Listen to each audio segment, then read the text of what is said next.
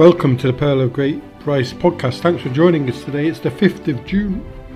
And on this day in Christian history, we go back to the year 1724 and we travel to England, where an Anglican priest, whose homilies led to rioting and the passing of the Riot Act, died. Reverend Henry Sacheverell had become famous in England for preaching an incendiary sermon on the 5th of November.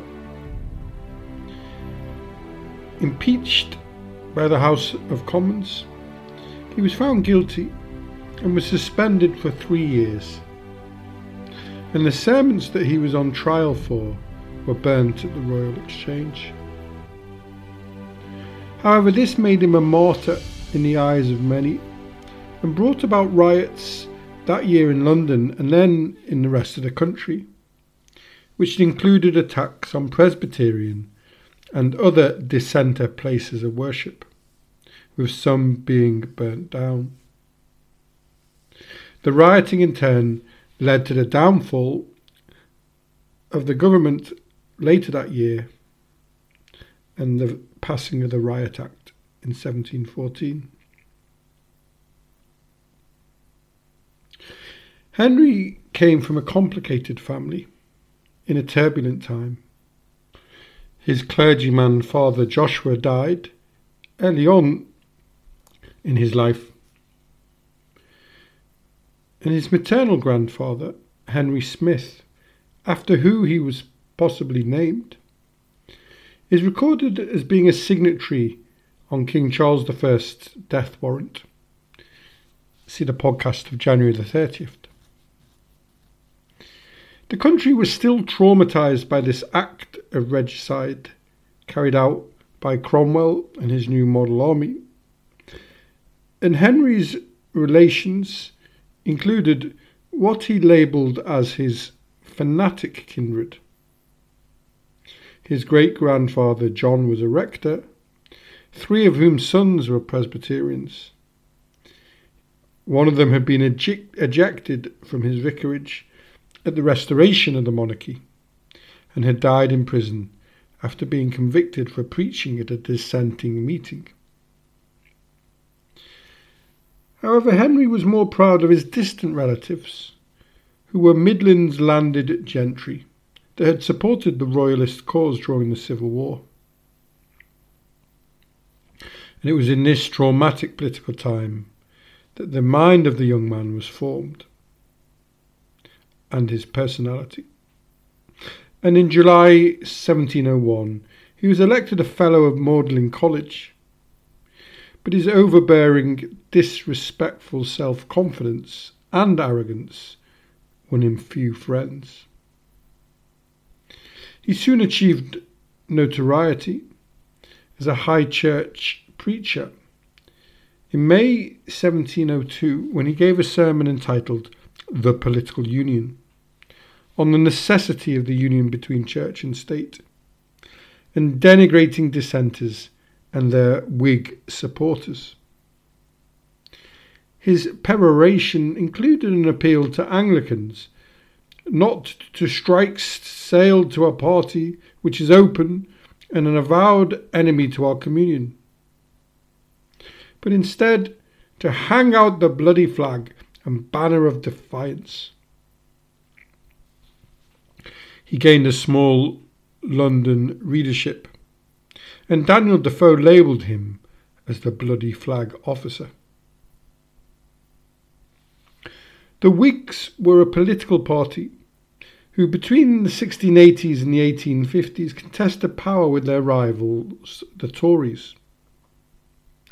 Their origin lay in opposition to absolute monarchy, and they supported a parliamentary system, and they were the standing enemies of the Stuart kings and pretenders, who were Roman Catholic. The Whigs took full control of the government in 1715 and remained totally dominant until King George III came to the throne in 1760 and allowed the Tories back in. The Whig supremacy was enabled by the failed Jacobite rising of 1715 by the encouraged by Tory rebels. See the pod of April the 16th. And the Whigs thoroughly purged the Tories from all major positions in government, the army, the church, the legal profession, and local officers. The party's hold on power was so strong and durable that historians refer to this period as the age of the Whig oligarchy. And the first great leader of the Whigs was Robert Walpole, who is widely considered to be the first de facto Prime Minister of the United Kingdom, and maintained control of the government for 20 years. Reverend Sacheverell was a strong Tory, and was very suspicious of dissenters and Whigs. And the 5th of November was an important day in the Whig calendar, being both the day of the gunpowder plot of the 5th of November 1605, and also of William of Orange's landing in Torbay on the 5th of November 1688. Whigs claimed both these days as a double deliverance from popery. Sacheverell's audience for his incendiary sermon included 30 clergymen and a large number of Jacobites and non-jurors who had refused to swear allegiance to William or Mary and abjured the Stuarts. Prior to his sermon, prayers and hymns were delivered, and the witness saw Sacheverell sitting with the clergy and working himself up into an angry mood, describing the fiery red that overspread his face and the goggling wildness of his eyes. He came into the pulpit like a sibyl to the mouth of her cave.